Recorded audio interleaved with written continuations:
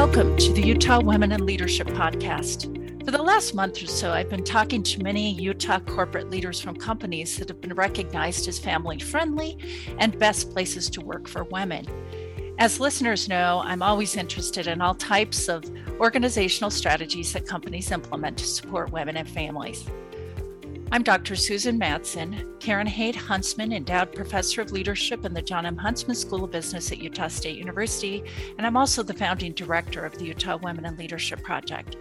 This is the sixth in a set of episodes that focus on what organizations are doing to recruit, retain, and advance women, and many of these practices and policies are great for men too.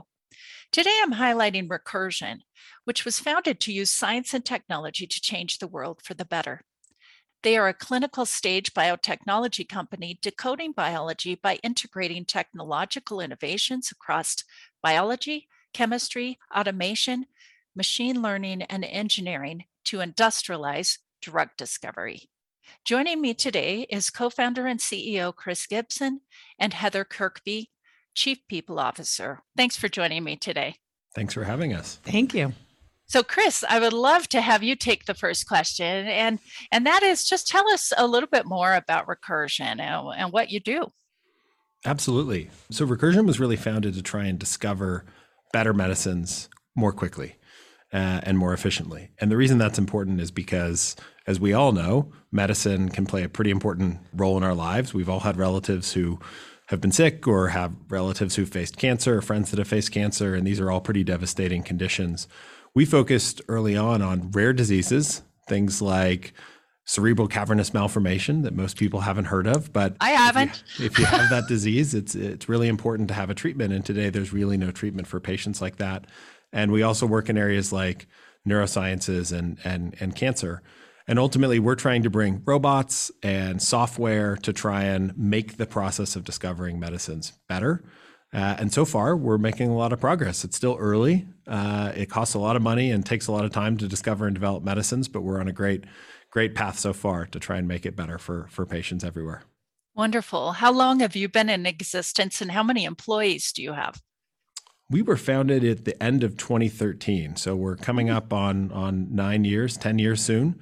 And we've got now just under 500 employees. And are they all in Utah?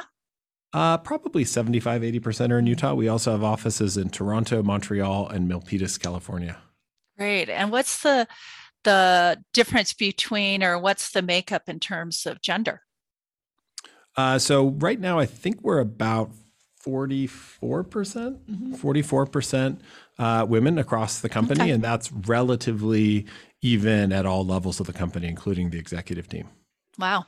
That's something that many companies struggle with. And I'm sure if you have women at the executive team level, then you've put some work into that because it doesn't come naturally for most companies, especially in STEM areas. So, all right, Heather, I would love to bring you in and have you talk about some of the more established family-friendly policies and programs that you've implemented at Recursion. And why do you offer them as well? Yeah, Susan, Dr. Madsen, I love the question. I'm going to start with your second question of why, because I think we have to back up and understand why we do these things and then get into what. And so the why is deeply important to us. You know, Chris unpacked a little bit about the work that we do, and you actually named our mission, which is to decode biology. This is inherently really hard work. And in service of our mission, one of the things that we deeply believe is that building a diverse workforce is one of the key levers to do this incredibly hard work together, to do something that's never been done. And there's the obvious sort of functional diversity that's required. We've got data scientists and engineers working with computational biologists and chemists. But beyond that, gender diversity, racial and ethnic diversity, diversity along the lines of sexual orientation, these things really matter to us because the research we all know, right? Yes. Right? Yeah. It's pretty clear. It's pretty clear. Teams outperform homogenous teams. And so we're going to put everything in our corner to achieve that mission. So that's the big business driver. I think it's also important to state that we feel incredibly deeply that there's simply injustice in the world, and that as a company, we also have a responsibility on the grounds of sort of the moral case to overcome forces like unconscious bias that play a role in every people decision in every company, and strive to create an environment that's fair for everybody. And so those are our big drivers, if you will, our big why. We also feel Heather, real quick, I'm so glad you said that second one, because most of the time when I do have conversations with companies, it's really about the bottom line, and you have to argue the business case. I'm putting quote marks up for the bottom line, but I love that you said it's a moral imperative too. I think that's great. Thank you. And I'll just say, look, if we look at where power resides in society, companies hold a massive amount of power. With power comes responsibility. So we feel really deeply about the moral case too. I'll also say that related to both of those, being a Utah-based company, knowing that, look, 4 years in a row, we've been at the bottom of the list from the perspective of women's equality as published by WalletHub. Look, we have a role to be a leader and create change locally. And so that's important to us as well. So that's our why. I'm happy now to get into the what, unless you have any more questions or comments. No, that's great. And then if Chris has comments, after you, I would love to hear those. So I'm going to highlight quickly just 5 specific areas that are family friendly from our perspective, and happy to go into other areas that are, more women centric. But the 5, I'm going to start with the childcare center. We committed when we were a private company to open a childcare center. And there were a lot of reasons to do that, but I'll name one. Again, it goes back to the mission. It goes back to attracting the best and most diverse talent from across the country. It's really hard to move people to Utah when you're one of the bottom 3 states for childcare. And so we knew we had to solve that problem if we were going to get the talent we needed to serve the mission. So that was a big reason to open a childcare center in partnership with Bright Horizons. It's on site here in the Gateway. The next one I'll reference is parental leave. And so we offer 6 weeks to new parents and 12 weeks to the parent that gives birth. We offer coaching pre and post the leave. As you know, that transition is simply not easy when you're trying to thread the needle of becoming a parent and feathering in work and all of the things. The next one is one that's, holds a special place in my heart, and it's our on-site policy as we've sort of, dare I say, emerged from the pandemic. I hope so. The policy that we've set is that we expect people to be on site at least 40% of their time. Okay. And I see a lot of the world and a lot of companies continue to try to put people and work into boxes of days. And for decades, the research has said that working parents and families need more flexibility in the workplace. And I just think we have to try harder. And so our commitment to at least 40% gives a lot of creativity to employees and their managers to decide what that looks like. It might look different each week, each month. I will tell you personally, it's given me a ton of new agency and creativity in terms of how I live my life and how I mother in ways that I could have never imagined. For many companies, I've heard that COVID provided them a time to go back and really look at job descriptions again, look at how you can do remote work more. So I'm sure you've had some of that shake up to figure out what that looks like. Deeply, and I'll share a couple of headlines. 2 things that have been, I think, massively crystallized. And I'm going to start with one that might seem non-intuitive since we're talking about remote work. Actually being physically together is massively important to us. Yeah. Mm-hmm. It's a cultural underpinning for the company that we're trying to build. We think it fosters more creativity and deeper human connection and better relationships that yields better work. At the same time, we also believe that there's power in this ability to work more flexibly and at times work remote. And so for us, it was threading that needle. What does it look like to hold that expectation that we are going to spend time together and at the same time allow people to be remote? And that's where we landed on the policy. Yeah. One thing I'd just add, a little bit of a challenge, I think, for us, maybe other businesses, is that a subset of our workforce does need to be on site much more often. So we run laboratories where we're doing experiments, and so we've done a lot of work to try and make sure that we find ways to create flexibility for those employees at the company who have a job that requires them to be on site. And I think one of the things that Heather's touching on is we ask a lot of our teams, whether they're working from home, whether they're working here, whether they're working remotely, ultimately, we ask a lot of them. And I think because we're working on something so hard, we're asking so much of our team. It's one of the reasons why this moral imperative is so important to us, is because there's sort of a contract, right? We're going to take care of our team, and we're going to ask a lot of our team to try and accomplish a pretty audacious mission. But you do have to find some balance, because different employees and different kinds of work are more or less amenable to kind of the flexibility that's so important. And I'll just say there was some latest research. Actually, I was listening in just a couple of weeks ago to some scholars doing a remote work panel. And I did 20 years ago a whole research, my dissertation on it. And they have found that still 2 to 3 days in the office, at least, is still not 100% remote if you can help it, because of the team dynamics. So it's an interesting element to try and get that mix, especially for different types of employees and needs. And maybe I'll pull that thread too and speak to our lab employees for a minute. The flexibility is relevant for them. You know, during the pandemic, after their shifts, they would leave and go home. And there was some wonder on their part as we all came back to the office, would they be expected to stay? And so this notion of flexibility, we're really intending to afford it to everyone, whether they're office workers, lab workers, and so on. The other thing I'll build on is to just say, to Chris's point, this is entirely values-based, right? We talk about our value, we care, and we talk about these high expectations around our value that we deliver. And so these policies are a reflection of that. And that's actually a good segue to the next one I was going to mention, which is our vacation and time off policy. So we shut the company down twice a year, once at the beginning of July and once at the end of December. And that's also a reflection of people give a lot to our mission, and we want to give them time and space to take a collective breath. And in addition, we encourage people to take at least 15 days off a year, and we have 5 holidays. And the comment I would make about all of this, and the conversation Chris and I have had, is we want to build the kind of company where people are going to make choices like, I'm going to be there for a family event. If there's a wedding or a funeral, there's not a line of thought that's going to be, well, I don't have any vacation left. Or if I do that, then I can't take the vacation next month. Our policy is designed to unconstrain that constraint that exists in most companies. I love that.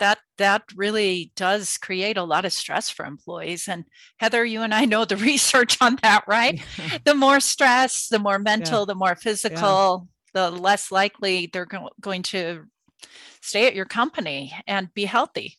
Yeah, which is actually a perfect segue to the last one I was going to mention, which is our health benefits. And so we pay full health insurance premiums. And so that's for the entire family.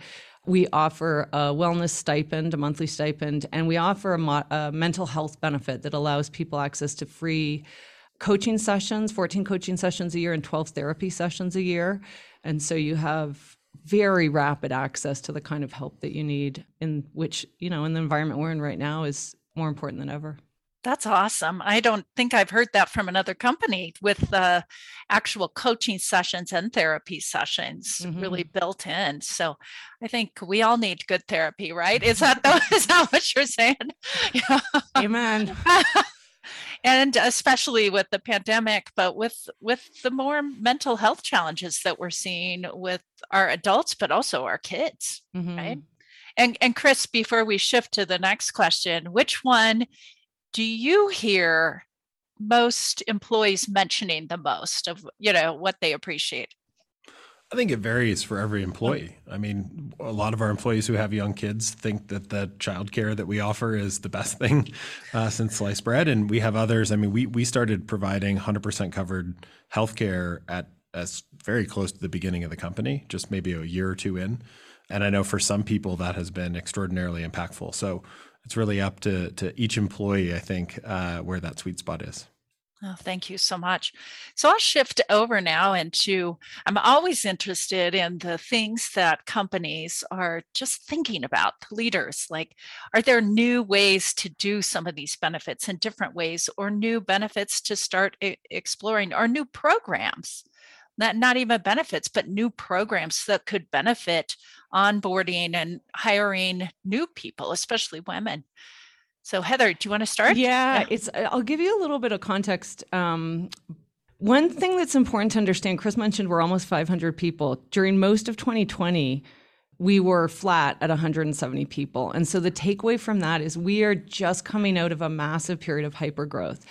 And the other thing Chris mentioned is different benefits don't resonate with different people. I spent a lot of my career as a product leader, so I have a really strong customer orientation. So to answer that question, the first thing I would tell you is I need to learn more from my customers. I've got 500 people now. They have very different needs. And so one of the big priorities for this year is actually to run a benefits survey that goes beyond benefits to understand what people value and appreciate. It's really easy for companies to read what's going on in the market, to hear news, to copy other companies. But unless you're making choices that are designed to fit your culture, your values, your mission, your people, then it's not clear you're doing the right thing. So that's actually the point in time that we're at. I will tell you, from a market perspective, one of the dynamics we're seeing is that, especially in tech and biotech, companies continue to be really progressive and advancing their parental leave policies. And so we're looking really closely at the market. We want to, relative to our peer set in that space, be incredibly competitive. So that's one we're studying peers, looking at trends, working with our benefits broker. And maybe the last thing I'll share that's deeply on my mind, we've talked about programs and policy a lot. There are cultural intangibles that make companies great to work for families and women. And I thought to bring that to light, I would just share a story with you that happened recently on Slack. So we have channels for women and parents and all of those things. And recently a woman spoke up and said, I've got young children. Can anybody out there help me understand how you daydream? Like, how do you even find time to daydream? And it spawned, I went and looked this morning, there were 21 responses. It spawned one of the most vulnerable and intimate threads that I've been a part of in my career. And I can only wish, when I had my first child, that I had been at a company that created space for those conversations, because I felt alone and I was struggling, and I looked around and I saw women with pictures of beautiful families on their desks. And I just thought, how are they doing this? Because it feels impossible to me. And in that moment and in that thread, we created space to talk about how hard it is and to be there for each other and support each other. And that, to me, is what cultural intangibles are about. Like, do you create space for safety, for sharing, for support? It's a reflection of our value. We care. So the question on my mind of what next is, how do you scale that? Right? We've taken that from 170 to 500. It delights me every day that I still see that beauty in our culture. How do you take that to 1,000? How do you take that beyond? And most of your growth sounds like it was during the pandemic, which is an interesting time as well. So are you looking at, and I'm sure you've done it already, but the research continues to say that the relationship between an employee and his or her manager is the thing that connects and retains. Anything you're doing in that space? Yeah, that one is near and dear to my heart. I know all the data. I mean, and the cliche, right? People quit managers, not their company, but the data backs it up. Managers drive 70% of the variability in an employee's engagement, and so on and so on. We've invested a lot in managers from the very beginning. So I can name some of the programs related to that. We work with a vendor and do a significant investment in training in all of our managers. We offer coaching. We offer executive coaching. And we track and we measure it. And so we do an engagement survey twice a year. There's a whole set of questions related to manager effectiveness, performance, managers living the values. And I have to tell you, one of my great delights is how high the manager scores have been through the pandemic, frankly. Oh, that's good. And I think it's a reflection of the investment we're making. There's always opportunity. Becoming a manager is not something, no one's born a manager. Right. You have to invest in those skills. You have to coach these people. And maybe the last thing I'll mention is as we've built the people operations team, we've built out a function called the people business partner, or the HR business partner. And they actively coach our leaders and our senior leaders on all things org and talent, which is having a big impact in the organization. Great. Chris, any thoughts about this question or anything that Heather and I have been chatting about?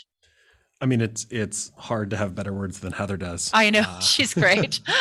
But I'd reiterate everything that she said. I mean, we invest a lot in our leaders, and I think part of that is that we're trying to do something that's never been done, and we're bringing together a group of people who typically don't end up working together. Different kinds of scientists who, other than in companies like ours, don't work together, which means new kinds of language and people on cross-functional teams that are trying to learn, the technical language of what we do, But underlying the success is really the managers and others who are learning how to build our culture and our kind of process. And so we've put a lot of investment there. And I think it's critical for a company like ours, any kind of deep tech company, probably any company at all, to be successful. And thank you so much for that.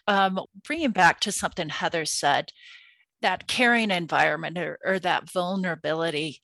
I mean, that's a tough, especially in technology, you have the failing fast kind of thing, but how do you make it more vulnerable? How have you done that? What I've seen is that there have been a set of leaders who've been at the company for a while who've been vulnerable across the company. And I think that creates, for some people, that creates the opportunity and the belief that it's okay to be vulnerable in this space, that's not something that's punished. And that's probably not true at a lot of places. That's kind of my belief, is one way that we've created that space. I don't know, Heather, you probably have better words. I 100% agree. And I would add to that, it has to be role modeled from the top.